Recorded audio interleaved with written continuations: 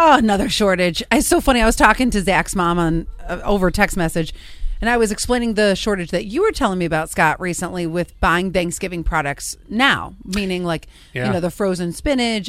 And she goes, I'm so sick of this.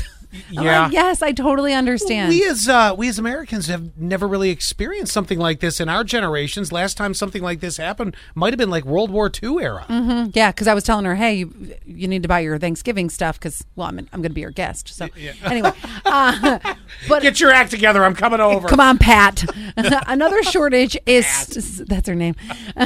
Is it was such a mom name too, right? So another shortage right now is styrofoam, and restaurants are having the biggest issue with that because of takeout. I thought they were phasing that out.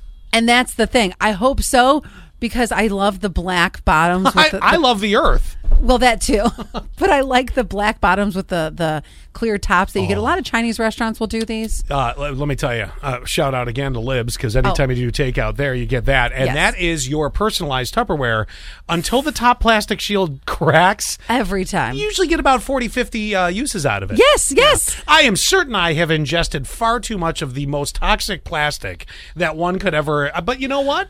I must be preserved well on the inside. Also, I don't like to drink out of a styrofoam cup. We still have styrofoam cups, and I don't drink out of these cups all that often. But in our kitchen, they have them for if we have a guest and they would like a cup of water.